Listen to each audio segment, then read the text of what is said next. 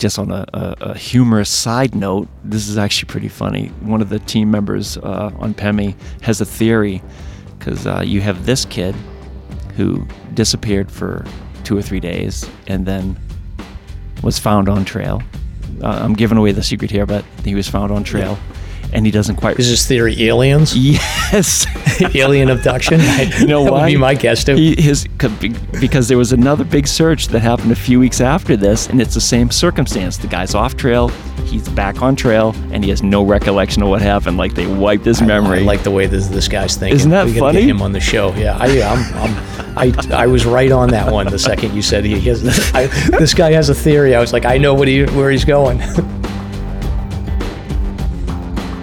Broadcasting from the Woodpecker Studio in the great state of New Hampshire. Welcome to episode 2 of the Sounds Like a Search and Rescue podcast, where we discuss all things related to hiking and search and rescue in the White Mountains of New Hampshire. This week, we are starting our Introduction to New Hampshire Hiking series with a discussion about the 4,000-footer list and peak bagging in the White Mountains. Just started hiking and want to set some goals for the year? We'll cover everything you need to know to get started. And for those more experienced hikers, we will share a few tips and secrets you may not know about the 4,000 footers.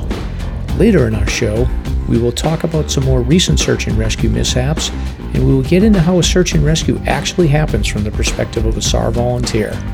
I'm Mike. And I'm Stomp. Let's get started. All right, so we're starting here. I think this is going to be the new show tradition, but we gotta start everything off by talking about what we're drinking this evening. So, you got anything good?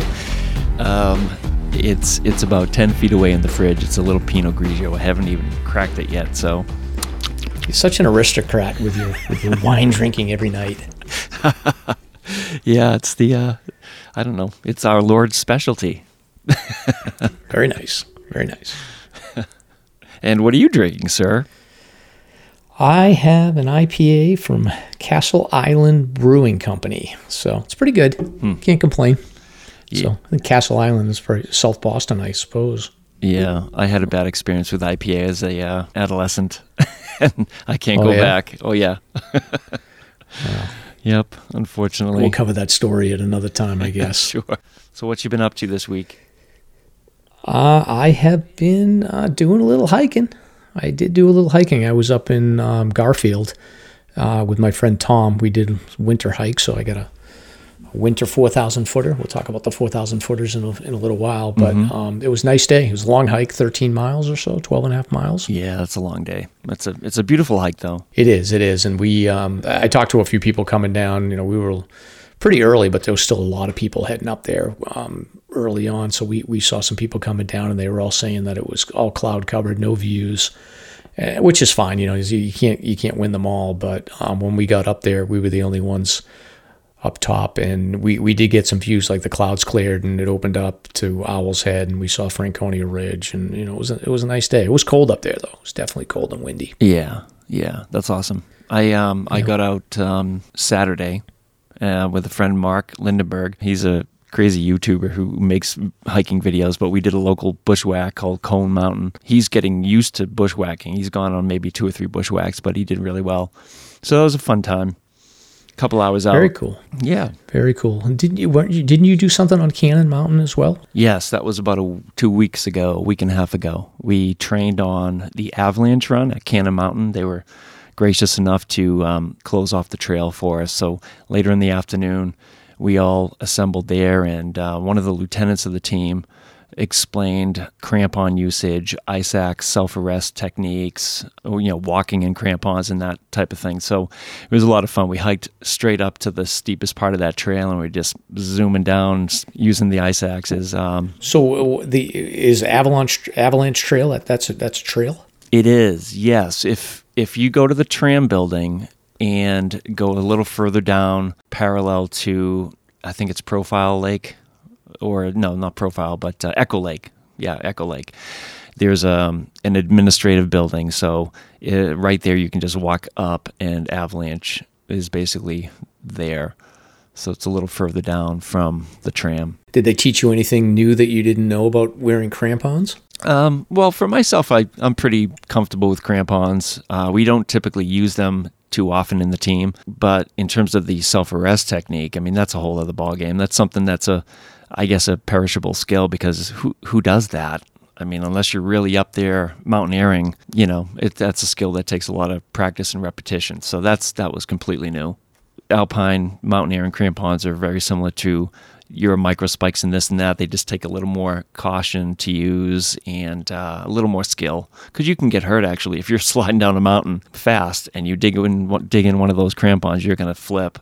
So there's different concerns with actual crampons. Yeah, I don't wear crampons that frequently. There was like 3 or 4 winters ago, there was like some crazy ice flows in the Presidentials, and I used crampons quite a bit. But the first time I ever wore them, I did sort of the classic like winter hiking mistake, and I stepped off the pack trail and I went down into my hip, and I had crampons in, and I was deep snow.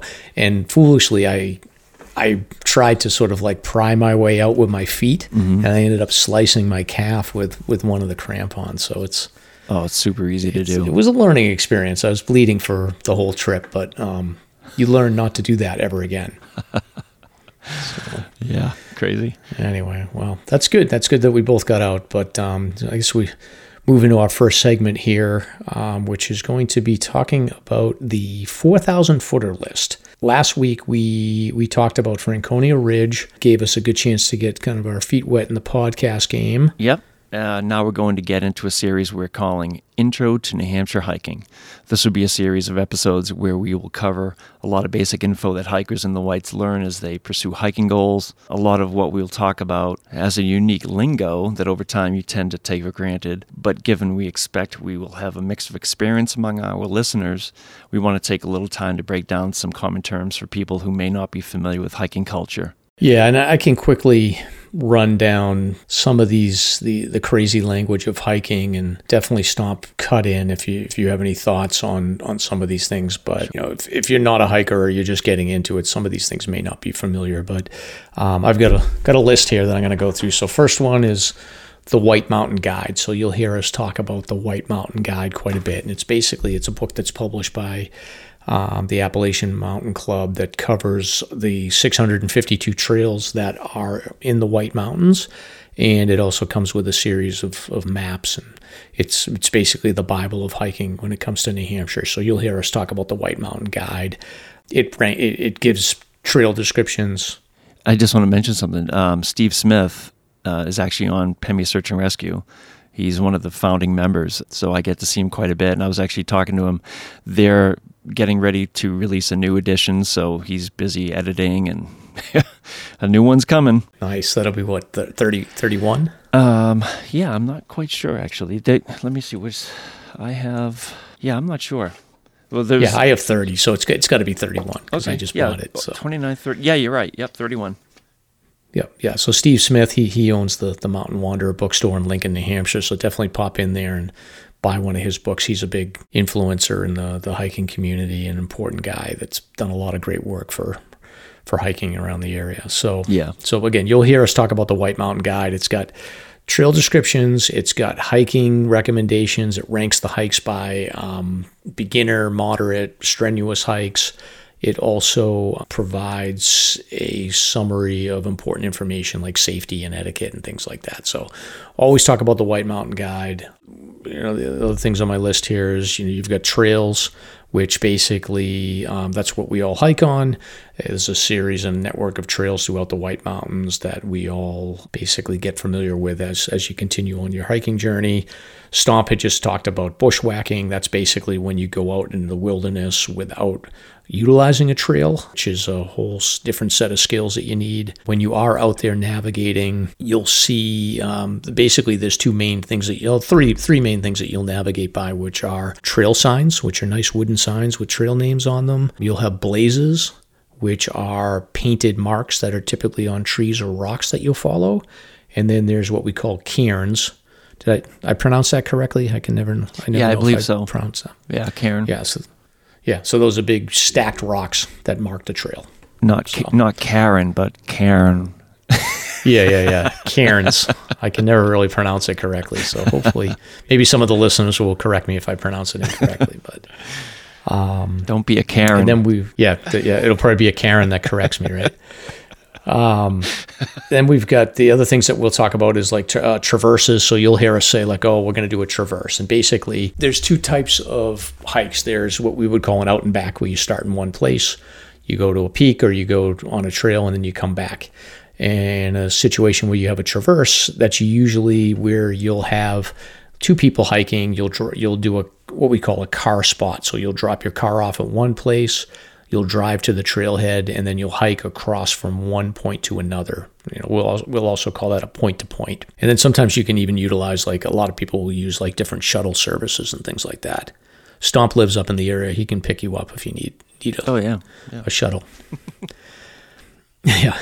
And then I think last week we talked a little bit about this, but there's different characteristics of the mountains. You have forest regions, you'll have wilderness regions. A lot of the mountains have what we call slides, which are big rock slides that you can climb up. You'll hear us mention river crossings, and then you'll also hear us talk about above tree line and below tree line.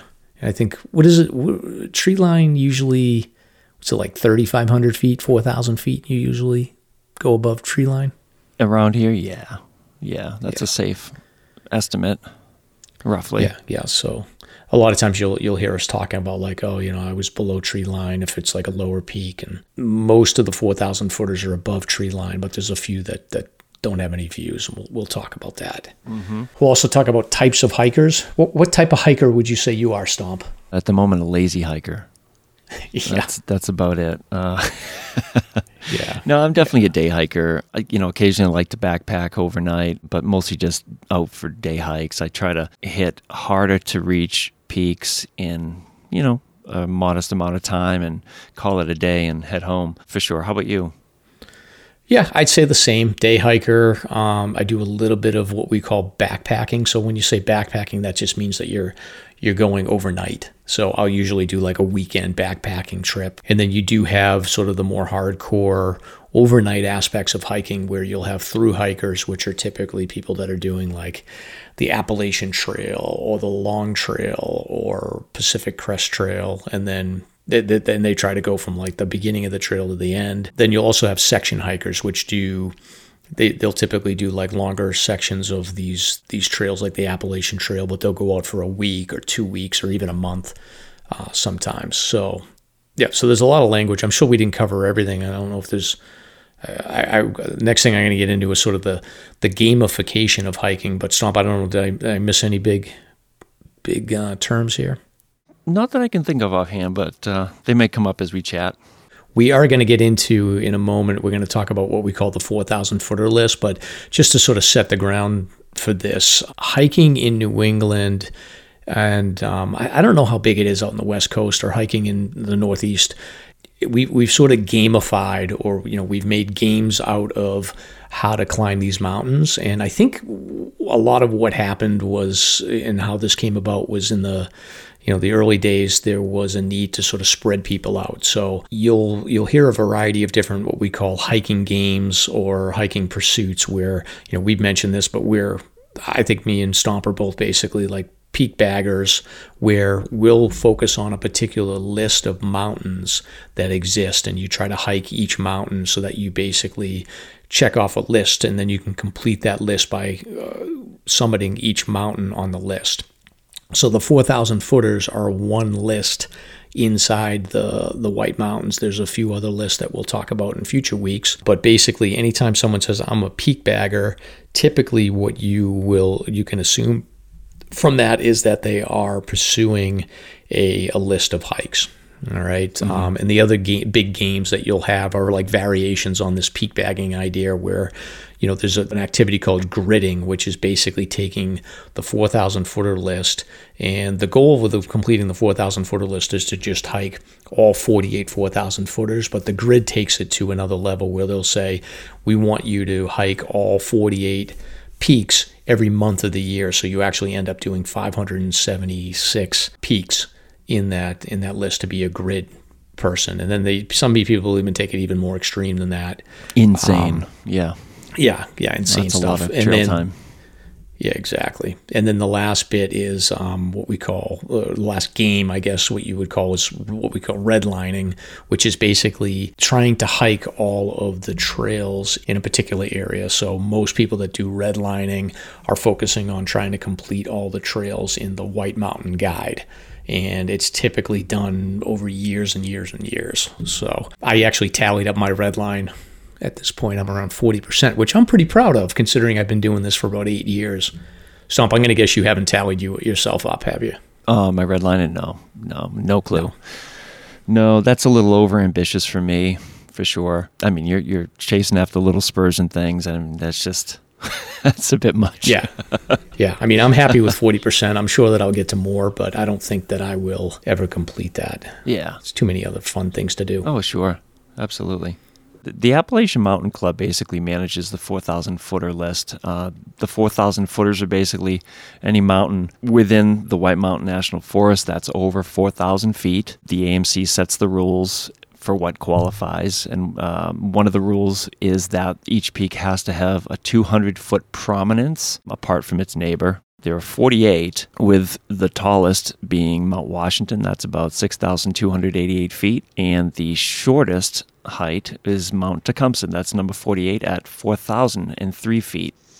Yeah, the AMC actually has a 4,000-footer committee which hosts a dinner every year, and they give awards to people that complete the list in different variations, such as the Winter 48, and you get a nice patch. I have my patch, and Mike, I think you might get a patch pretty soon too, right? I'm working on it. I still have a few more hikes to do, so I'm thinking later this summer I'll complete it, but I don't know if I may not apply for the patch. We'll see. Oh, you gotta. I mean, mine's hanging on the wall up in the bedroom. It's pretty cool. It's an accomplishment. It's a nice resume discussion point too, right? Oh, absolutely. Sure. Absolutely. Now, there are different mountain ranges within the White Mountain National Forest, and these 48 mountains are scattered amongst these ranges. So there are several ranges, the Carter-Moriah Range, Franconia Ridge, which we talked about. That would include Liberty, Mount Flume, and several others. The Kinsman Range, the Northern Ranges. The Northern Ranges, Mike, that's Cabot and Wambach, if I remember correctly. Correct. I should point out that, there's 48 peaks that are in the 4,000-footer list, but that does not mean that you have to do 48 individual hikes in order to complete the list. You are able to string together hikes across 2 or 3 peaks in a day, and sometimes even more. So in theory, you can do 48 individual hikes to complete the list, but in most cases, people are typically doing 30 to 35 hikes, and they're combining peaks as they go. Yeah, that's a great point for sure. Just to finish up a couple other ranges, I mean, the Presidential Range has several, and that's a pretty advanced hike for sure. And again, you can pick them off one at a time or tie them together. Some people go after the Big Enchilada and do the whole entire range, which is quite a feat. The Pemmy's massive. There are probably a dozen or more peaks in that area. The Twins, North Twin, South Twin, that's the northern end of the Pemmy. The Sandwich Range, which extends all the way from the eastern side of the state over by Conway over towards Sandwich and actually Thornton as well. And the Willie Range, that's in the Crawford Notch area. And just a final point about difficulty. I mean, some of the easier ones, if you're a new hiker, you might want to start out with something like Mount Tecumseh, one of the shorter ones, or Hale or Wambach, Garfield. They're a little bit easier. Some of the more moderate ones, maybe the Kinsmans or the Osceolas. The Wildcats get a little more advanced. Lincoln Lafayette is probably moderate to advanced.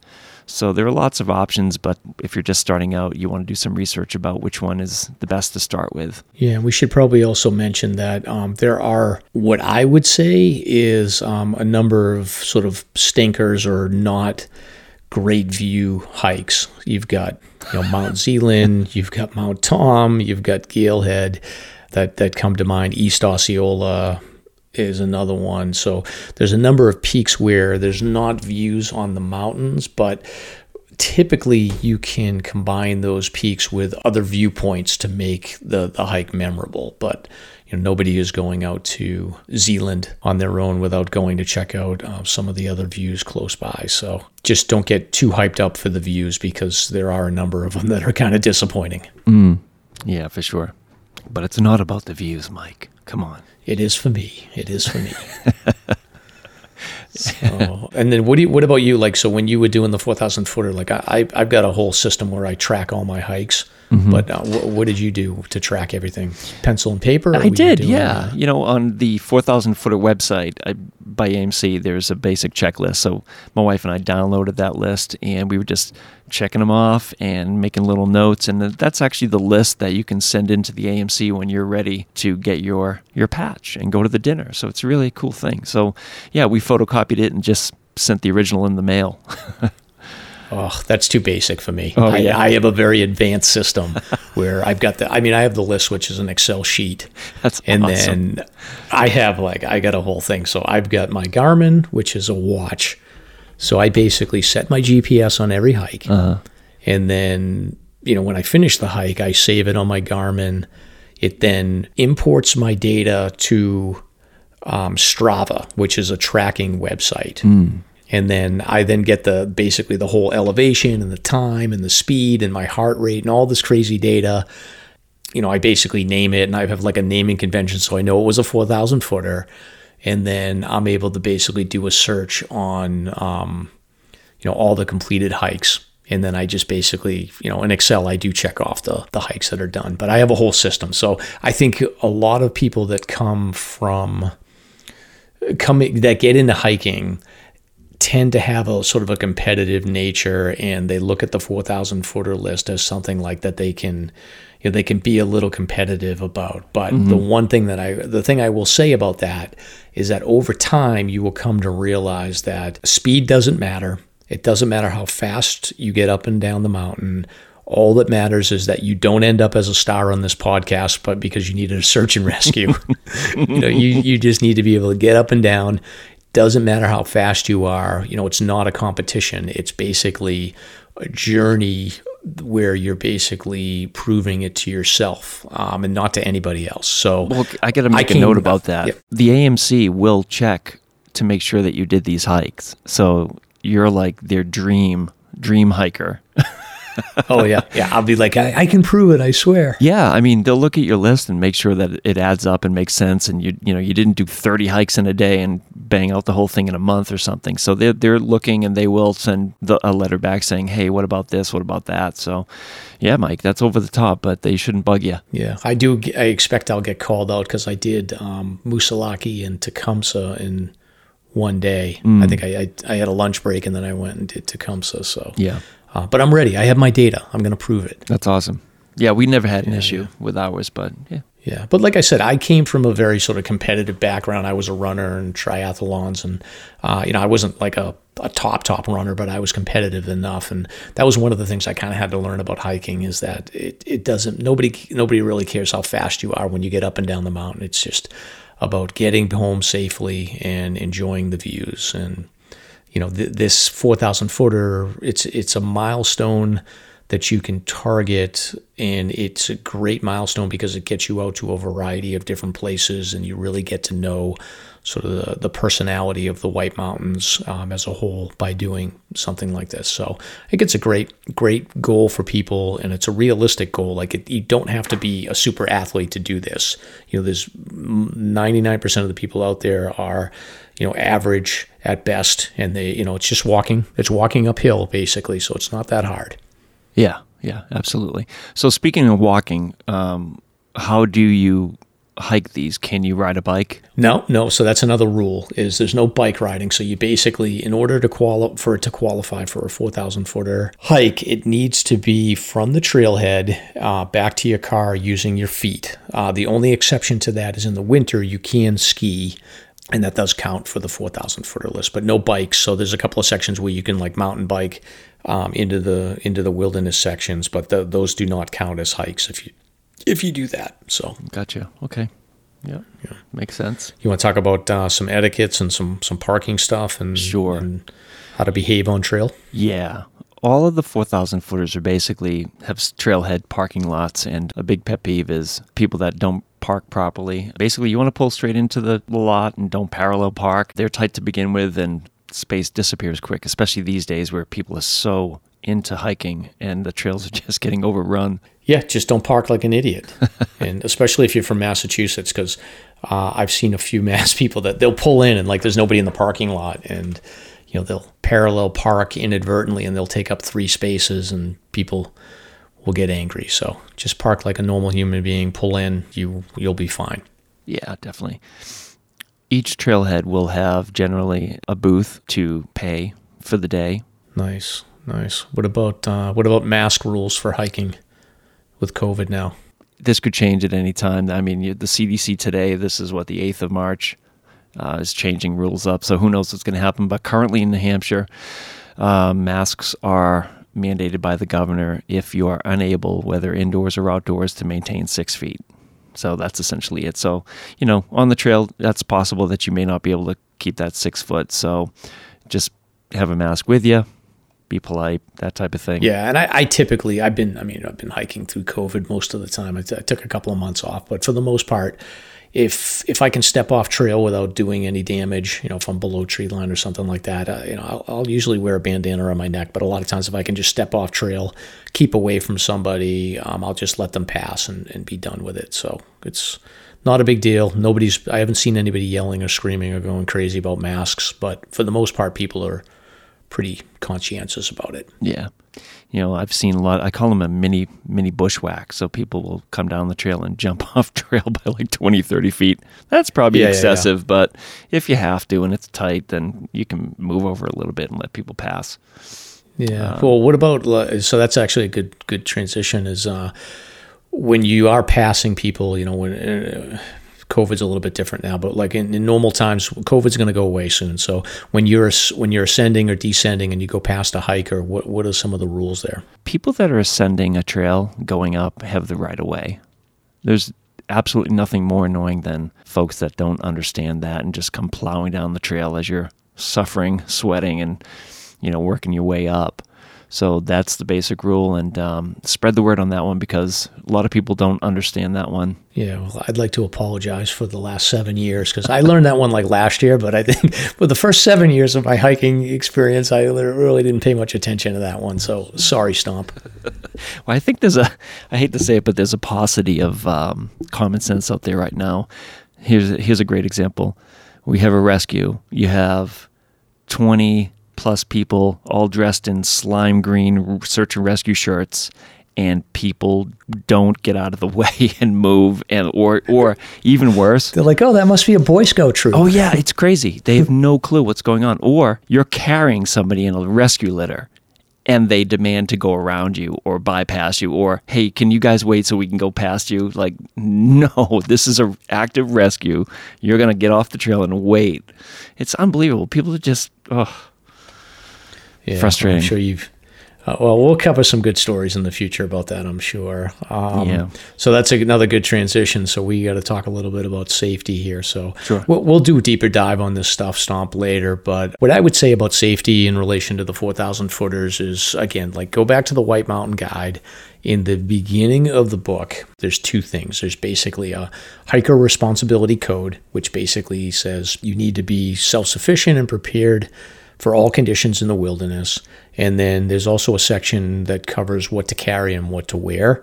That is where I would start. So if you're a new hiker and you're interested in doing the 4,000 footer list, we've given you a good background here around what it is and, at a high level, what to expect. But really get that White Mountain Guide, read about the hiker responsibility code, and then read about what to carry and what to wear. It has a list of what we call the 10 essentials, which are safety essentials that you'll need to bring with you on all hikes. Yeah.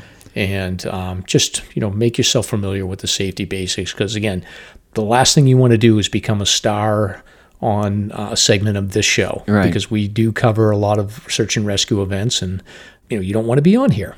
You just want to listen to us. Speaking of safety, I mean, this is the confessional now. Can you tell me one big mistake you've made? I've got a bunch.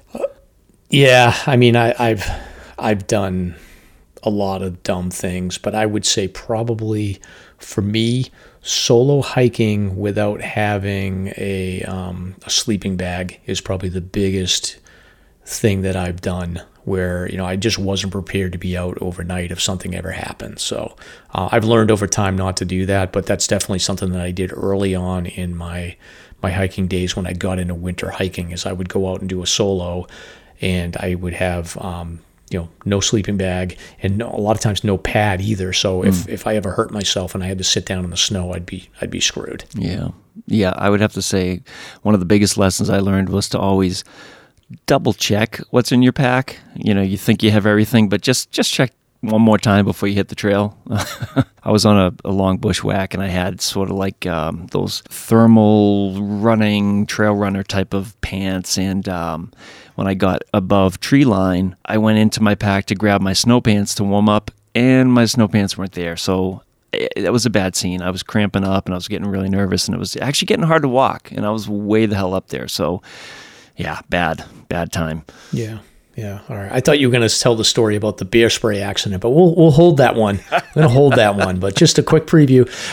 We had an accident with a can of bear spray that we'll talk about in a future episode. But all right, so let's wrap up the 4,000 footers here. So the last thing that I think we want to talk about here is where to start. So what mountain would you hike first? If you always get this question like, oh, I want to do the 4,000 footers. Where should I start? Well, there are a lot of great options, but pick a shorter mountain with an amazing view, and that's always great to do. Say the southern end of the Presidential Range, Mount Jackson. Type of thing. And I was actually going to say, I always tell people, so Jackson's a good one. Yeah. But I always say Mount Pierce, just because it's the Crawford Path is a little bit of a easier climb than Jackson. But either one of those two are great options because the distance isn't crazy and the views are unbelievable. Sure, or even Eisenhower. I mean, it seems like that Southern Prezi is a great place to start.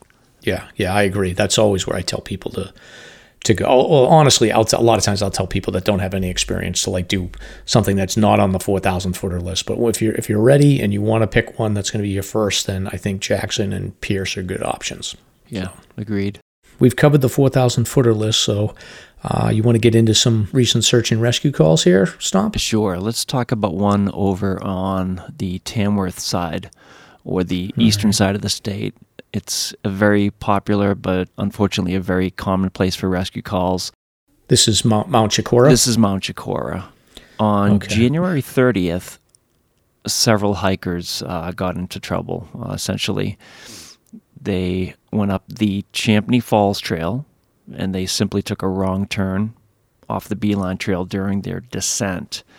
Several of the members were overcome by cold and fatigue. One of them was able to hike out and call for assistance. So basically, rescue crews met up with the members on the Bowles Trail, got them warmed up and out. So there's like 5 or 6 people in this group, right? Yeah, from Massachusetts, Cambridge, Somerville, a couple out-of-staters from New York and New Mexico, actually. Yeah. But because of that error, their transportation, they were 20 miles away from their cars. So instead of them going back, they kept going over the other side of the mountain, it sounds like. Yep. And the Fish and Game report here really stresses that in winter you have to be prepared. One in the wrong direction can have catastrophic consequences. And it's really true. I mean, even a hike you may think is simple, all it takes is one error. And if you don't have a plan B or you don't have that special thing in your pack, you could get in big trouble. Yeah. It's interesting. Like what was there, 7 people in this group? Yeah. I don't know. Me and you, I think, are probably we hike a lot together, Stomp, so I think we're both pretty much like 4 people is about the max that I'll go out with. But I'm trying to imagine what it's like to be in a group that large. I'm sure that there was sort of varying levels of fitness and speed, and then they're having trouble navigating, and then they're going onto a trail that they're not supposed to be, or they're not planning to be on, and then I just wonder what the group dynamic is once they really start to panic, like who takes over as the lead, and whether or not they start getting on each other about, we made the wrong decision and this is all your fault. Yeah. It's it can get messy for sure. I would think so. So, I mean, I see big groups all the time, but I just don't, I'm not a fan of the idea of going out in the woods with 7 or 8 people. Mm-hmm. Yeah. So, no thanks. yeah. Well, they'll learn. But hypothermia is scary, though. Once you stop moving, and if you don't understand that the need to move to warm your body up in the winter is so critical, if you have somebody that doesn't understand that, or they're incapable, or they're refusing to move, and you don't have the right gear and equipment, which my guess is that they probably didn't because they panicked and needed a rescue, then it can be a scary thing. Yeah. Yep. I can tell you that for a fact. And it kills me that from Massachusetts, we always hear like, oh, Massachusetts people are always getting in trouble up in New Hampshire, which it's somewhat true, but there's plenty of other states that are getting in trouble up here in New Hampshire as well. Absolutely. Moving on to the second event, this happened in early February. A skier was planning to ski either the Ammonoosuc Ravine or the Monroe Brook drainage, which, if you're familiar with the Cog Railroad, those are drainages proximate to that area that lead up to the summit. Very steep, very dangerous, high avalanche risk. This individual apparently did not show up on Tuesday, and his family or friends filed a missing person report. So that prompted a search for his vehicle that night, and they were unsuccessful finding his car. Apparently the next morning, they did discover his car within the Ammonoosuc Ravine parking lot. At that point, rescue teams assembled with Fish and Game, and I believe they were led with Mountain Rescue Services and AVSAR, which is Androscoggin Valley Search and Rescue. They scoured both of the drainages, placing all the rescuers at risk of avalanche as well. Approximately at 4:30 p.m., they discovered an avalanche beacon signal, which would indicate where this person was. And unfortunately... Do you know how that works? Is that do you have to be within a certain distance of the beacon to pick it up, I'm assuming? Yeah, you do. Yeah, especially if it's under several feet of snow. Well, certainly in this case, that was the case because they didn't know where he was until they were right on top of him. So They do have a limited broadcast range. Okay. So they spent several hours until they got him. But 13 feet of snow this individual was covered in. So the team spent hours digging out the body, basically got back down around 9 p.m. that night. So it's a weird story. It's a tragedy. This guy was apparently experienced, and there was a high risk for avalanche, but decided to go anyway. I'm not sure. Yeah, that's an interesting area. You don't really hear... Most of the people that get in trouble skiing on Mount Washington are on the Tuckerman Ravine side and not on Ammonoosuc. But I can tell you I've been up there. I hike Washington from that direction every year. Matter of fact, I'm probably going up in a couple of weeks. But last year I didn't summit because we weren't feeling it. Time was running out, and we decided to bail on the summit after we got up to Lake of the Clouds, and we cut across we were coming down the Cog, so we cut across the West Side Trail, which basically goes right along the top edge of the Ammonoosuc Ravine. And even parts of the West Side Trail are a little sketchy when it comes to feeling like, this could be an avalanche risk when you're going across it, even though realistically it's not that bad compared to some other areas, but it's still looking down into that ravine, the idea of skiing down there just seems crazy to me. Yeah. So, but he must have done the calculation and figured, I'm going to go for it. Mm-hmm. Yep. And it just didn't work out, unfortunately. Yeah, that's crazy though. 13 feet of snow is unfathomable. Must have been multiple avalanches, I would guess. Yeah, so the rescues, unfortunately, this year have been busier than we've seen in the last 2 years. So we'll have more search and rescue news in future episodes. We're trying to spread them out a little bit, but it's been a very busy winter, unfortunately, for search and rescue. But any other thoughts on these two cases? Comes down to being prepared and making the right decisions. On the Chicora event, I suppose they could have not made that wrong turn if they had a map, done some research prior. Yeah, that just seems like they just didn't know where they were going. Chicora's got a lot of trails, but it's not that confusing. You just got to remember to go back the way you came. Right. In reference to the avalanche, I mean, the warnings were pretty stern, so that's a tough call. I mean, when you butt experience up against, the risk, it's always a tough individual call. Yeah, and he certainly, I mean, I read a little bit about this guy, and he certainly had probably as much experience in backcountry skiing than anybody you're going to see in this area. So, sometimes, like you said, people that have a lot of experience, they have a little bit more appetite for risk, and unfortunately this one didn't go well. All right, so I think we're going to transition into our next segment, which is we talked about Northwoods Law a little bit at the beginning before the opening. I was binging Northwoods Law a little bit in the last week or two, but I wanted to get into a discussion about, we're calling this the anatomy of a search and rescue call, and this the topic I want to discuss here it was covered in an episode of Northwoods Law. Stomp was featured prominently as one of the search and rescue people on the particular episode that we're going to talk about.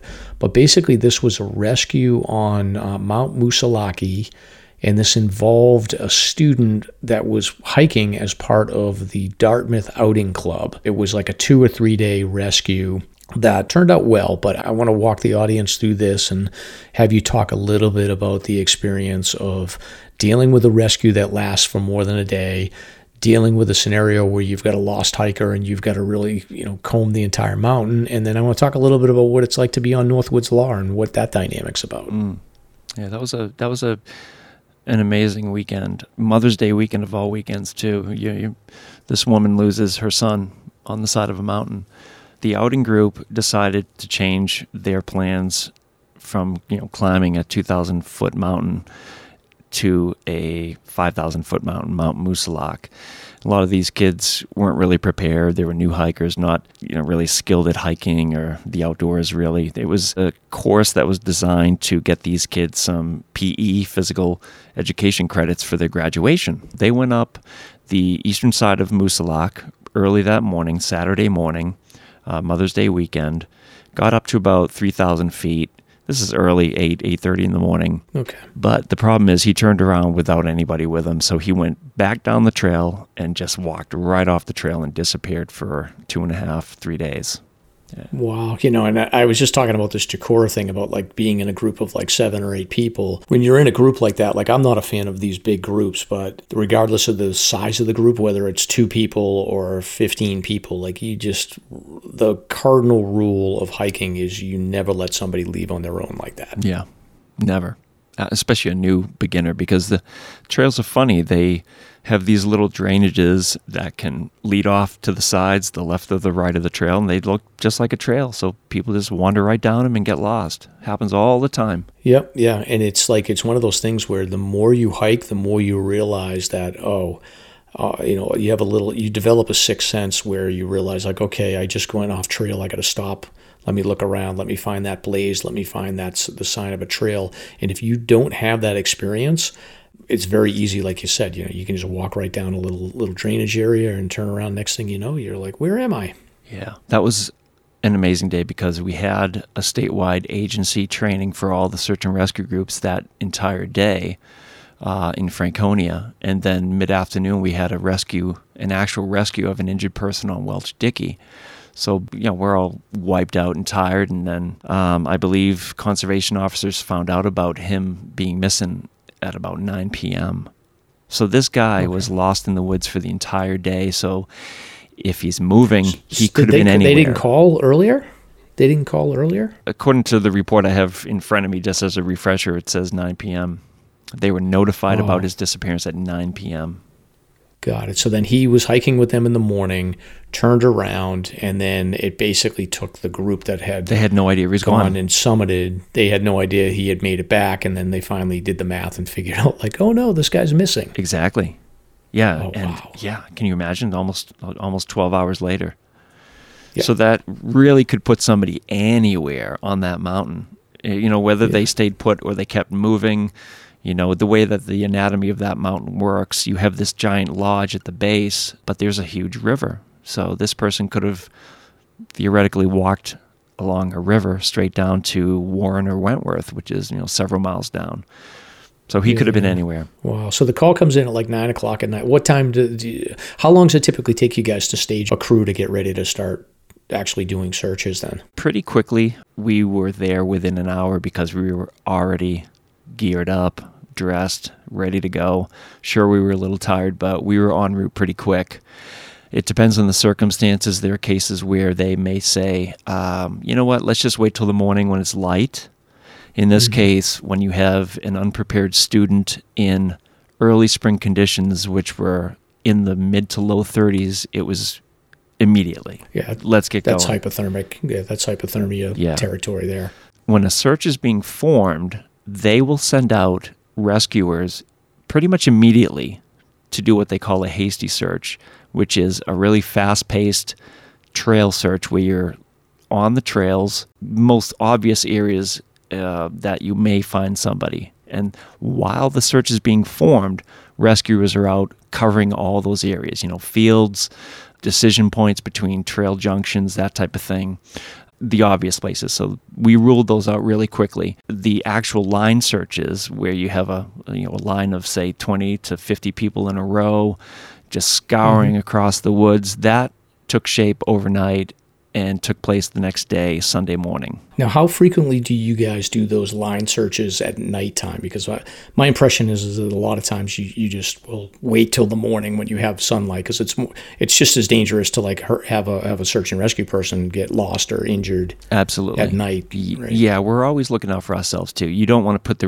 rescuers at risk. So in this case, the search took place the next morning. But again, there were several teams on the mountain overnight until sunrise, scouring the Baker River for several miles, drainages from that 3,000-foot mark all the way down in spring conditions. I mean, really brutal conditions for the teams.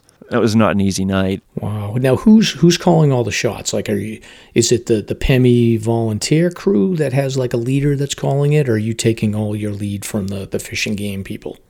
Fish and Game is in charge of all search and rescues in the state of New Hampshire, so we take our orders from them. And generally, when we go out, on a line search itself, there's generally a commanding officer with us. When it's a hasty search, they may send us out by ourselves. We have been on searches where they would send us into some really remote, difficult drainages. PEMI's known for handling a lot of the really difficult areas of the whites. So it's not surprising that they would send us into some really crazy spots. But yeah, Fish and Game calls the shots. The commanding officers, in this case, it was Sergeant Dakey and Mark Ober, if I remember correctly. They were at command. They had a command post set up in the Ravine Lodge. They came up with the plan. And of course, there were others like Lieutenant Jim Nealand and our president from PEMI, Alan Clark, who were contributing to the structure of the search and the strategy that they were going to employ over the few days. And how many total volunteers do you think were on this one? About 50 total. You're talking about 4 teams.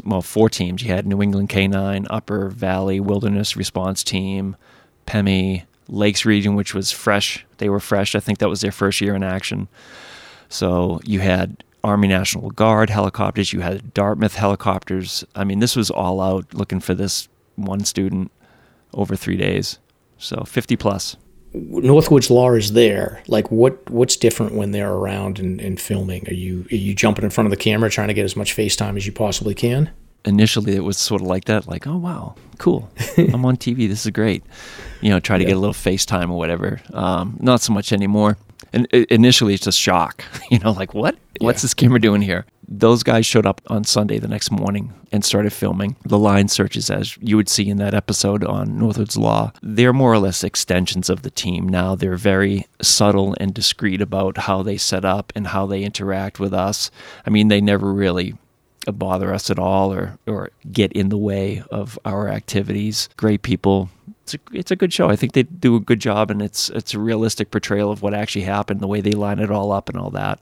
It was interesting to watch the show, and they definitely captured the pace of the rescue. I mean, one of the things I noticed is, like, I would assume that a lot of times when you're going on rescues, like, you kind of know where the person is. It's just a matter of getting to them. and then a lot of times you're just carrying them out. In a missing person like this, it's kind of rare from what I've seen for searches where, you'll be looking for somebody for this long. So I have to imagine, like, as you guys you did the night search, and then you're going most of the day, and there was no sign of him anywhere. Yeah. So what goes through your head? Like, what are you guys talking about where you're like, wow, we've looked everywhere and we don't see him. What could possibly be going on? Yeah, we still speculate about that. I mean, from what I experienced, we scoured that side of the mountain. We actually crisscrossed other teams' footprints, and we would stop the line search and say, hey, I have a footprint over here. And we'd check it out, and sure enough, it would be somebody's boot from another team. So it's mind-boggling that we didn't find this kid earlier. Just on a humorous side note, this is actually pretty funny. One of the team members on PEMI has a theory, because you have this kid who disappeared for 2 or 3 days and then was found on trail. I'm giving away the secret here, but he was found on trail, and he doesn't quite... Is his theory aliens? Yes. Alien abduction? You know that why? Would be my guess, too. Because there was another big search that happened a few weeks after this, and it's the same circumstance. The guy's off trail, he's back on trail, and he has no recollection of what happened. Like, they wiped his memory. I like the way this guy's thinking. Isn't that funny? We got to get him on the show. Yeah, I was right on that one the second you said he has... this guy has a theory. I was like, I know where he's going.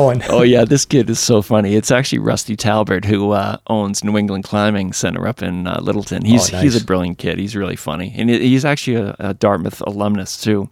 So I spent Saturday night scouring the Baker until sunrise with him. And he was on one side of the river. My team was on the other side, and we went down 3 miles or so. So anyway, an amazing, challenging search. Yeah, and then he was eventually located like later in the day, right? It was actually Monday morning. The searchers returned and resumed at about 9 o'clock, and if I remember correctly, about 9:30, boom, there he was walking straight down the trail barefoot.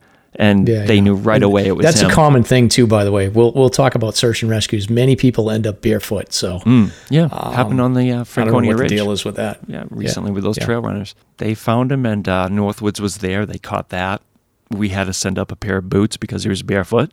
So for him to walk that last mile back down, one of our team members ran up and got boots delivered. They brought him back down. The other teams had turned around, so many of us were already back at the lodge when he arrived, and his family were there, and other students that were out there looking for him the whole weekend as well. So it's quite a lovely reunion. Yeah. I saw on the show the parents were really, really emotional when he returned, which I get. I mean, I have 3 daughters myself, and I can only imagine what they were going through. Yeah, that was a beautiful moment. I'll never forget the sound of the mom's tears of joy echoing through the mountains. That's the one thing the TV show doesn't really capture, Mike. Her cries were literally just echoing and reverberating, and it was just, it like seared your heart. Like, oh my God, this is amazing. Yeah, I can imagine. It's a scary thing. So he's out 2 nights. I remember like people talking about it on social media, and usually if somebody's out 1 night, that's not good. If they're out 2 nights, you're like, this is not going to end well. So it's crazy. But so then when the rescue's over, what do? You guys all go out and have beer and celebrate, or do you just go home and go to bed? Probably crash, right? Yeah, sometimes we do, but in this case, we were so wiped out because we had training and then a rescue and then a search. I mean, it was a hell of a weekend. Searching overnight just wiped us out. We just went home, and sometimes there'll be a post-mission debrief. Sometimes that's in person if you're dealing with a recovery, body recovery. Other times it's just an email saying, hey, listen, if you were affected by this and you're having trouble, reach out to us. We have chaplains to talk with you, or any support that you need. In this case, it was a good outcome, and we were okay. We were just tired. Yeah, and I can imagine. And Dartmouth. That's a nice long nap. Yeah, I can only imagine the the fallout on the Dartmouth Outing Club. I think I saw there was there was either a lawsuit or somebody got fired, or I don't know what happened, but I can only imagine that it was probably pretty stressful for the leader of that outing club to go through that as well. Oh, sure. There were people that resigned, apparently. The cost of the search was like 50 to 60K. And Dartmouth... Yeah, that's a drop in the bucket for Dartmouth's endowment. No problem. They'll cut you a check. Yeah, sure. So they ended up paying that. And, I really haven't heard much about it since then. I haven't really caught up with any of the after tremors and whatnot. So, but another good outcome, thankfully.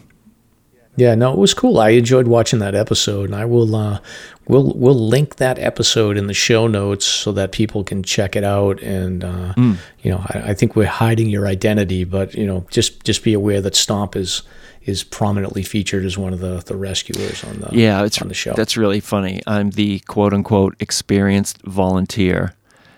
Nice. Yeah, a new Fish and Game officer was being interviewed, and he mentioned that I have the assistance of an experienced volunteer, so it sort of forced Northwoods Law to focus on my storyline. It was really funny. Oh, very cool. Very cool. So, cool. That was a good episode. So we covered the 4,000 footers. We talked about a bunch of search and rescue stuff. So thank you everyone for listening. And if you enjoyed the show, please follow us on Apple Podcast, Spotify, or wherever you listen to podcasts. If you want to learn more about the 4,000 footer list or the search and rescue events that we discussed today, we'll add those to the show notes on the Sounds Like a Search and Rescue Call show pages, which can be found on Facebook and Instagram. And then we'll look forward to joining you next week as we continue our Intro to New Hampshire hiking series with a discussion about the 52 with a View list. So until next time, I'm Mike. And I'm Stomp. Get out there and crush some peaks. Now covered in scratches, blisters, and bug bites, Chris Staff wanted to complete his most challenging day hike ever. Fish and Game officers say the hiker from Florida activated an emergency beacon yesterday morning. He was hiking along the Appalachian Trail when the weather started to get worse. Officials say the snow was piled up to 3 feet in some spots, and there was a wind chill of -1 degree. And there's 3 words that describe this race. Do we all know what they are? Only one hill! Here's Lieutenant James Neeland, New Hampshire Fish and Game. Lieutenant, thanks for being with us today. Thanks for having me. What are some of the most common mistakes you see people make when they're heading out on the trails to hike here in New Hampshire? It seems to me the most common is being unprepared, and I think if they just simply visited hikesafe.com and got a list of the 10 essential items and had those in their packs, they probably would have no need to ever call us at all.